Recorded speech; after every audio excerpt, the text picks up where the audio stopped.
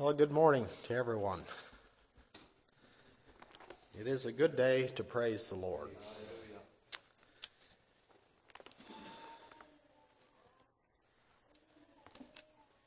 Last night I had opportunity to meditate on the Lord in the night watches. For some reason at 1 o'clock, 1:30, 2 o'clock, I could not sleep. And I'm a bit surprised that I feel as well as I do this morning, but I did meditate in the night watches. And the Lord directed my mind to the Psalms. I'd like to read Psalm 104. That will be our meditation this morning.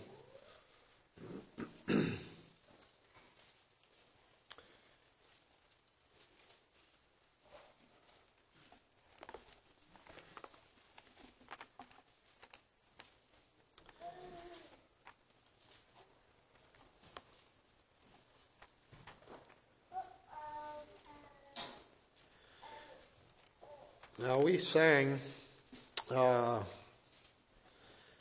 993, when the trumpet of the Lord shall sound and time shall be no more. And the last verse, let us labor for the Master from the dawn till setting sun. Let us talk of all his wondrous love and care. And what struck me there was, if you were like me, there was days this week where we labor from the dawn till the setting sun, and we still don't accomplish everything that we feel like we ought to have. And now this morning, let's just try and push all that back a bit and talk of all his wondrous love and care. That's what I would like to accomplish here this morning in our meditation.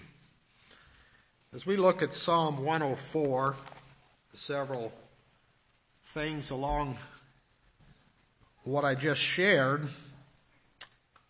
It begins by saying, bless the Lord, O my soul. And when he uses that expression there, O my soul, it has the idea of our thoughts, emotions, our feelings. Let them just turn toward the Lord. And if we can do that this morning, to just bless the Lord and take in what is shared with us here in this psalm. Also, toward the end, in verse 34, he says, my meditation of him shall be sweet. I will be glad in the Lord. So let's let our meditation of him this morning be sweet. It occurred to me as I went over this psalm that God reveals himself to us, and this is just one small portion out of the whole scriptures that is a revelation of what God is and what he does and how we understand him and even his wondrous love and care.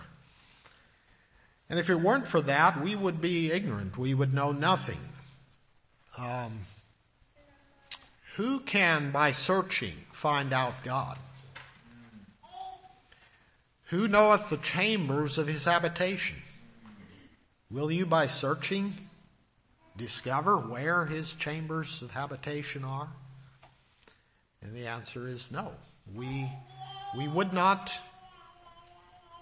have any understanding of those things if they were not revealed to us. And in this psalm, there are some things that are oft repeated throughout the scriptures, some things that are not as oft repeated, but it gives us a knowledge of God and who he is.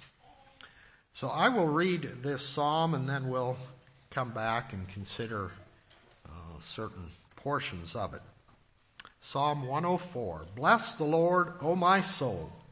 O Lord my God, thou art very great.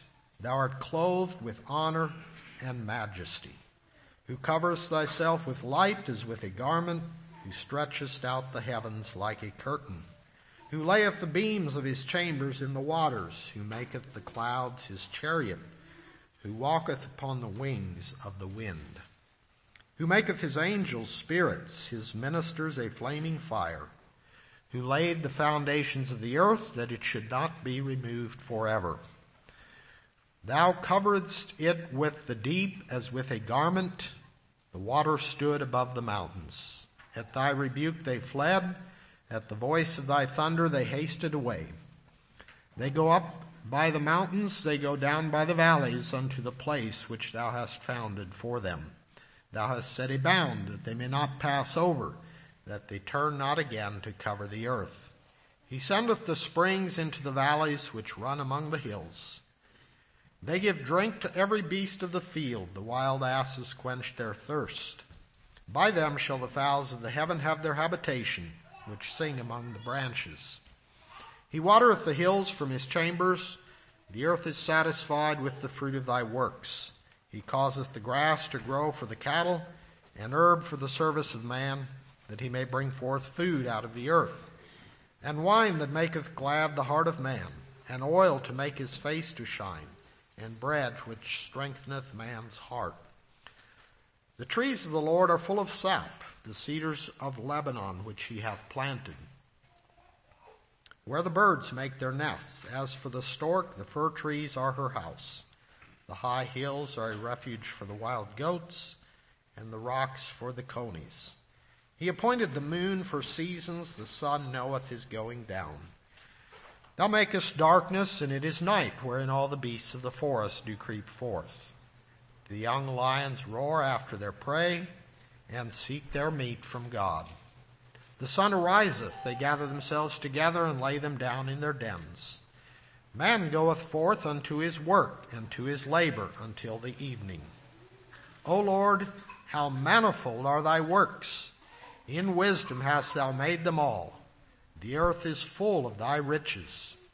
So is this great and wide sea, wherein are things creeping innumerable, both small and great beasts. There go the ships.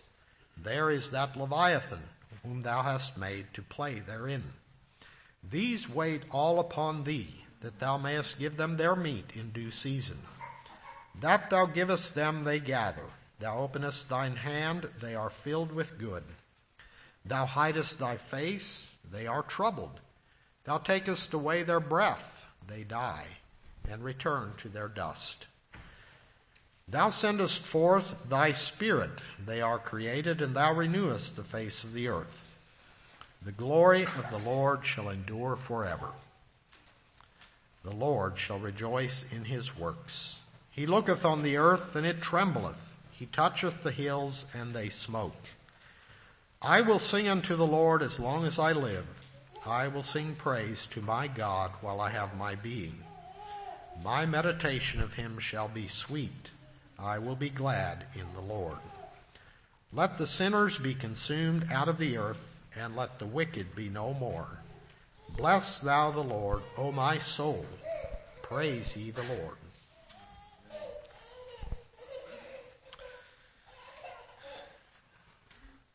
My, let us talk of all his wondrous love and care.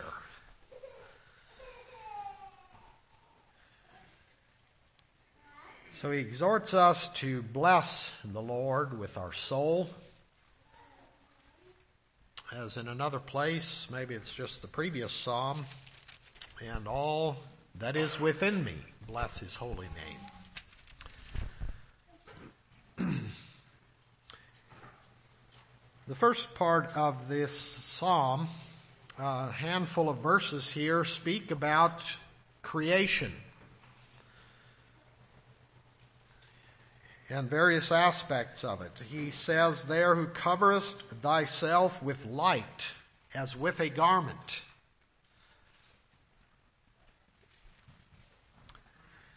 And you know that one of the early things that God did in creation, he said, let there be light. And there was light. And so tells us further that God is light, and in him is no darkness at all. So there is in light a representation of some of God's nature, his power, his character. In him is no darkness at all. Who coverest thyself with light as with a garment, who stretchest out the heavens like a curtain. A man who moves a curtain, it's easily done. He has complete control, and the curtain is only a small portion of his habitation, if you will.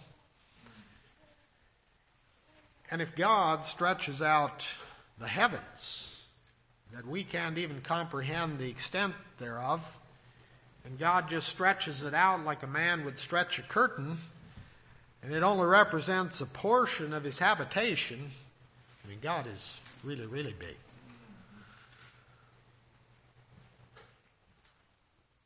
And as scientists have studied the heavens, they tell us that it seems to be constantly expanding.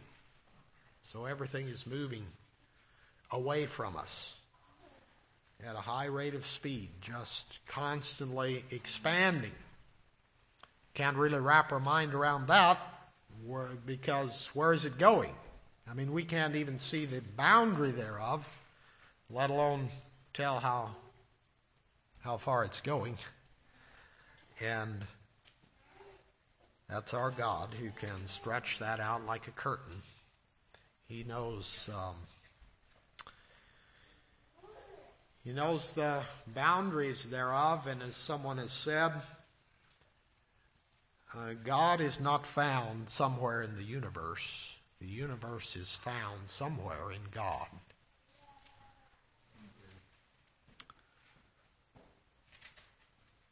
Who layeth the beams of his chambers in the waters.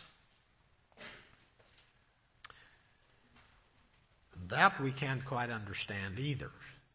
Now we do know at the beginning of creation he separated the land and the water, marked out their boundaries, layeth the beams of his chambers in the waters. We would think a builder today to be foolish if he tried to lay his foundation in the water. We can float things in the water, but we don't lay beams in the water. Who maketh the clouds his chariot, who walketh upon the wings of the wind. Now there was, in the beginning there, we read in Genesis how he separated the firmament, the waters that were above the firmament from the waters below the firmament, and I'm sure there was clouds. It seems like there may have been a cloud cover over the earth when it was first formed there. But if we just, what we know of clouds today, if we just consider who maketh the clouds his chariot. And as we look through Scripture, we find various times when clouds and God's chariots, as it says here, we know that when Christ ascended up into heaven, a cloud received him out of their sight, and when he comes again, he will come in the clouds of heaven. And if we think of clouds in especially, say, a thunderstorm, the size and scope of the thunderstorm is hard to grasp. A large thunderhead, as we call them, a thunderhead storm cell, can reach heights of 60,000 feet, which is higher than any mountains on the earth. It would be approximately, what would that be, about 12 miles into the sky. There is such tremendous power in that one thunder cell They tell us that the lightning that can be found in one average thunderstorm, if it could be harnessed, the power and the electricity of that lightning would be enough to power a major city for a whole year, if there was some way to simply capture that power and energy of electricity in one simple thunderstorm. But man has not yet figured out how to harness that. But he makes these clouds his chariot. Think of the tremendous weight of hailstones, for example, that can form in a thundercloud. And if you think of a bit of hail, whether it's pea size or the size of a golf ball or a softball, if it were suspended in the air, it would drop like a rock, we say. There'd be nothing to hold it up. But in a thunderstorm, a thundercell, there's such an updraft of wind so tremendous that innumerable numbers of those hailstones simply churn in the air in this thundercell, and in times they dump out upon the ground by the truckload. And this was all suspended in the sky. These are the chariots that God rides upon. Verse 4, He maketh His angels spirits, His ministers a flaming fire.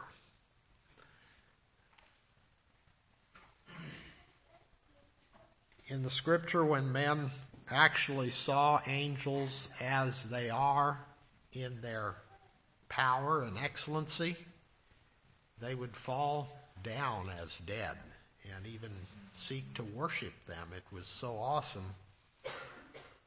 And these angels would quickly tell them, don't worship us. We're simply servants of the Lord as well. And of course, there's times when these angels appear in human form and simply look and appear as a man and are not even perhaps recognized as angels. But we do know by God's revelation here that they are made a flaming fire. It's also interesting where it says here, who maketh his angels spirits. Maketh, we know that they are created beings. And then it says in verse 5, who laid the foundations of the earth. It would appear from this psalm that the angels were perhaps created sometime just prior to the foundations of the earth being laid. We are not told explicitly when they were created, but we can gather from this passage and another one where it speaks of the morning stars sang together when He laid the foundations of the earth, that they were probably sometime just prior to the creation of the earth, the angels were formed. Who laid the foundations of the earth that it should not be removed forever. Thou coverest it with the deep as with a garment. The waters stood above the mountains. And it seems here he's shifting to the description of the flood, as this verse and the following ones. God judged the earth. If we just fast forward to the last verse where it says, let the sinners be consumed out of the earth, and let the wicked be no more. There are two judgments. One was, and is referred to here as the flood. There is one yet coming, that is by fire, where sinners are consumed out of the earth. That was God's purpose in allowing the deep to cover the whole earth as with a garment. The waters stood above the mountains. And then it says, at thy rebuke they fled, at the voice of thy thunder they hasted away. They go up by the mountains, they go down by the valleys, unto the place which thou hast founded for them. This seems to refer to what was taking place at the end of the flood. It could be understood, as some other translations put it, that the mountains were thrust up and the valleys sank down. The picture there of as the whole globe was shifting under the burden of the flood, and at the time of the waters going back, at the command of the Lord, I rebuked, they fled, and in that process, mountains were thrust up and valleys sank down.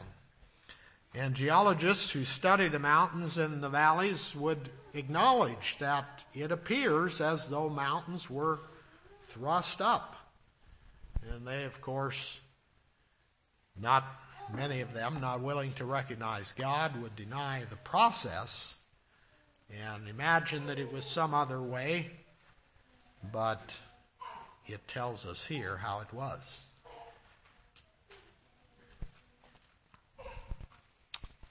As the valley sank down, and the waters went unto the place which thou hast founded for them. Thou hast set a bound, that they, which is speaking about the waters, that they may not pass over, that they turn not again to cover the earth. God even established it with a promise that as long as the world endures, it would not be totally covered by waters, as it was in the days of the flood. And he has set a bound that they not pass over. Verse 10, he sendeth the springs into the valleys which run among the hills. It has been a marvel to many, and it is to us as we think about it. How do the springs come forth from the heights of the mountains and the hills? If water seeks a low place and the springs gush forth out of the top of the mountain, wouldn't the water all be expended and just, finally no more water? From the upper levels, it's all flowed to the lower. But yet, year after year, these springs gush forth water.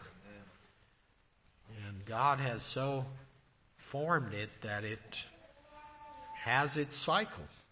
And it actually, somehow, in those underground chambers, presses up into the hills. And it comes forth in fountains, which flows down and becomes a sustenance for all the beasts of the field and for man himself, who is able to take of this water that springs forth from the earth. Verse 11, they give drink to every beast of the field, the wild asses quench their thirst. By them shall the fowls of the heaven have their habitation, which sing among the branches. He watereth the hills from his chambers. The earth is satisfied with the fruit of thy works. He causeth the grass to grow for the cattle, and herb for the service of man, that he may bring forth food out of the earth.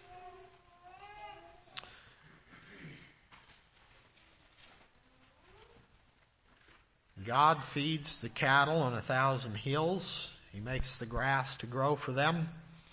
He mentions the birds here, the fowls of the heaven, and you know that Jesus even spoke about the sparrows. He said, if God feeds the sparrows, shall he not much more feed you, O ye of little faith? God makes all these things to grow. Verse 16, the trees of the Lord are full of sap, the cedars of Lebanon which he hath planted. The cedars of Lebanon are a remarkable tree among the trees. Now, I don't know all the details about them, but various times in Scripture it's referred to as the cedars of Lebanon, being a very impressive tree. Solomon used those cedars to build his temple and other projects and so on. But it says here that the trees of the Lord are full of sap. And if you've ever studied in your science books how a tree actually has a mechanism where sap flows out of the roots and up through the trunk and all the way to the far extent of the leaves by the hundreds of gallons in a single day can be pumped up through. These trees are full of sap. It's hard for us to even fathom that tree just, it's there, and all this activity is going on inside.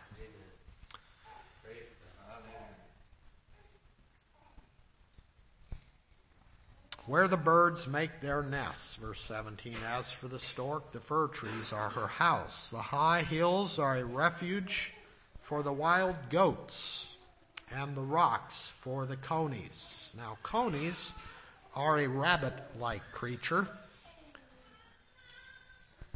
fairly feeble, we would think of them. A rabbit is not going to move a rock. Oh, he might kick a pebble. But to actually make their house in the rocks, that's where they find their habitation, is in the rocks. But they won't be carving out their chambers in the rocks. They can kick out dirt, but the crevices of the rocks become their habitation. Verse 19, he appointed the moon for seasons. The sun knoweth his going down. And it is astounding how men can study the heavens, and they are guided, the heavens, and the movement of the moon and the sun are so precise that they can calculate backwards and they can calculate forward by decades and perhaps even hundreds of years as to what will be at a certain point in time in relation to eclipses and all those things. God made those things for signs, for seasons, with a precision that man's machines simply can't duplicate. Thou makest darkness, and it is night, wherein all the beasts of the forest do creep forth. The young lions roar after their prey, and seek their meat from God. The sun ariseth, they gather themselves together, and lay them down in their dens. Man goeth forth into his work, into his labor, until the evening. O Lord, how manifold are thy works! In wisdom hast thou made them all. The earth is full of thy riches. How manifold are thy works! All of these things going according to God's plan. You think of all these creatures of the forest. They have their nature that was given them by God, and how to hunt and where to find their habitation. Some of them creep forth in the night. Some of them go forth in the day. And God provides for all of them. He says they seek their meat from God. They may not recognize it, being what we call the dumb beasts of the field. But it is God who sustains them. Verse 25, so is this great and wide sea, wherein are things creeping innumerable, both small and great beasts. There go the ships. There is that Leviathan whom thou hast made to play therein. Now Leviathan is an interesting creature. We read a lengthy description of Leviathan in the book of Job. And we know he was a creature made by God. He could make the deep to boil like a pot, it says. And here, in context, he talks about ships going, and then here comes Leviathan, as though maybe it's comparable in size. I'm not sure, but we do know Leviathan was a large and fearsome beast that lived in the water. I believe it would be what would be called today a dinosaur, but it was a water-dwelling creature of scarcely imaginable proportions and fearsomeness. Only fools would seek to play with Leviathan, it says, or the ignorant like a child.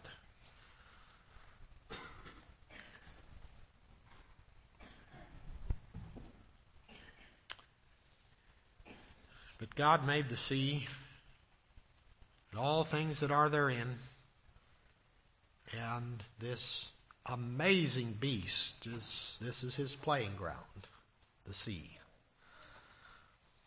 These wait all upon thee, that thou mayest give them their meat in due season. And if all these wait upon God, how much more should we? That thou givest them they gather. Thou openest thine hand, they are filled with good. Thou hidest thy face, they are troubled. Thou takest away their breath, they die, and return to their dust. Yes, our very breath is in God's hand, as Daniel reminded Belteshazzar there in the book of Daniel, where Belshazzar did not give glory to God, and there was the handwriting on the wall. And when Daniel was called in to give an explanation, he read the writing on the wall, and he told this king that the God in whose hand thy breath is, hast thou not glorified. And here the psalmist is reminding us that the breath of the beasts and even of men are in God's hands. And that God we should glorify.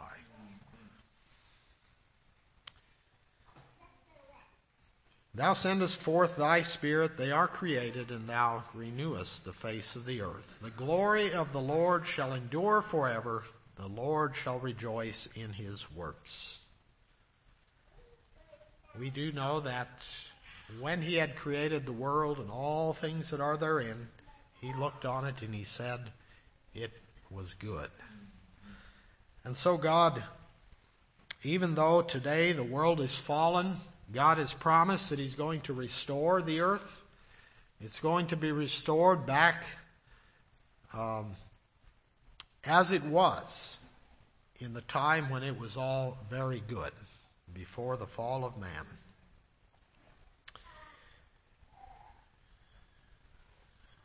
We know from what we're told in Romans that the whole creation groaneth and travaileth now, waiting for the redemption. It says, he looketh on the earth, and it trembleth. He toucheth the hills, and they smoke. Smoking hills are referred to as a volcano. And the tremendous power of a volcano is simply the finger of God.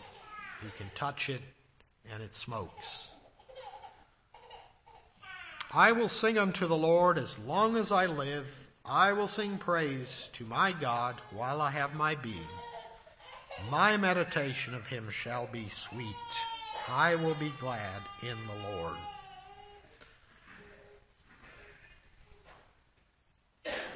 It has been sweet for me to meditate on the things of the Lord here. As we think about all our labors and our troubles and our difficulties, which we've all had our portion, and yet God is the one who cares for us. And it is good for us to just take some time to meditate on all his wondrous works. I will be glad in the Lord. Verse 35, the end verse there. Let the sinners be consumed out of the earth, and let the wicked be no more. And we know there is coming a time, the second earth-wide judgment of God, where sinners will be consumed out of the earth. And let the wicked be no more. Bless thou the Lord, O my soul. Praise ye the Lord. Amen. Maybe we could sing again that, I believe it's number 6, the one we sang earlier. If you could lead that for us, please, Michael.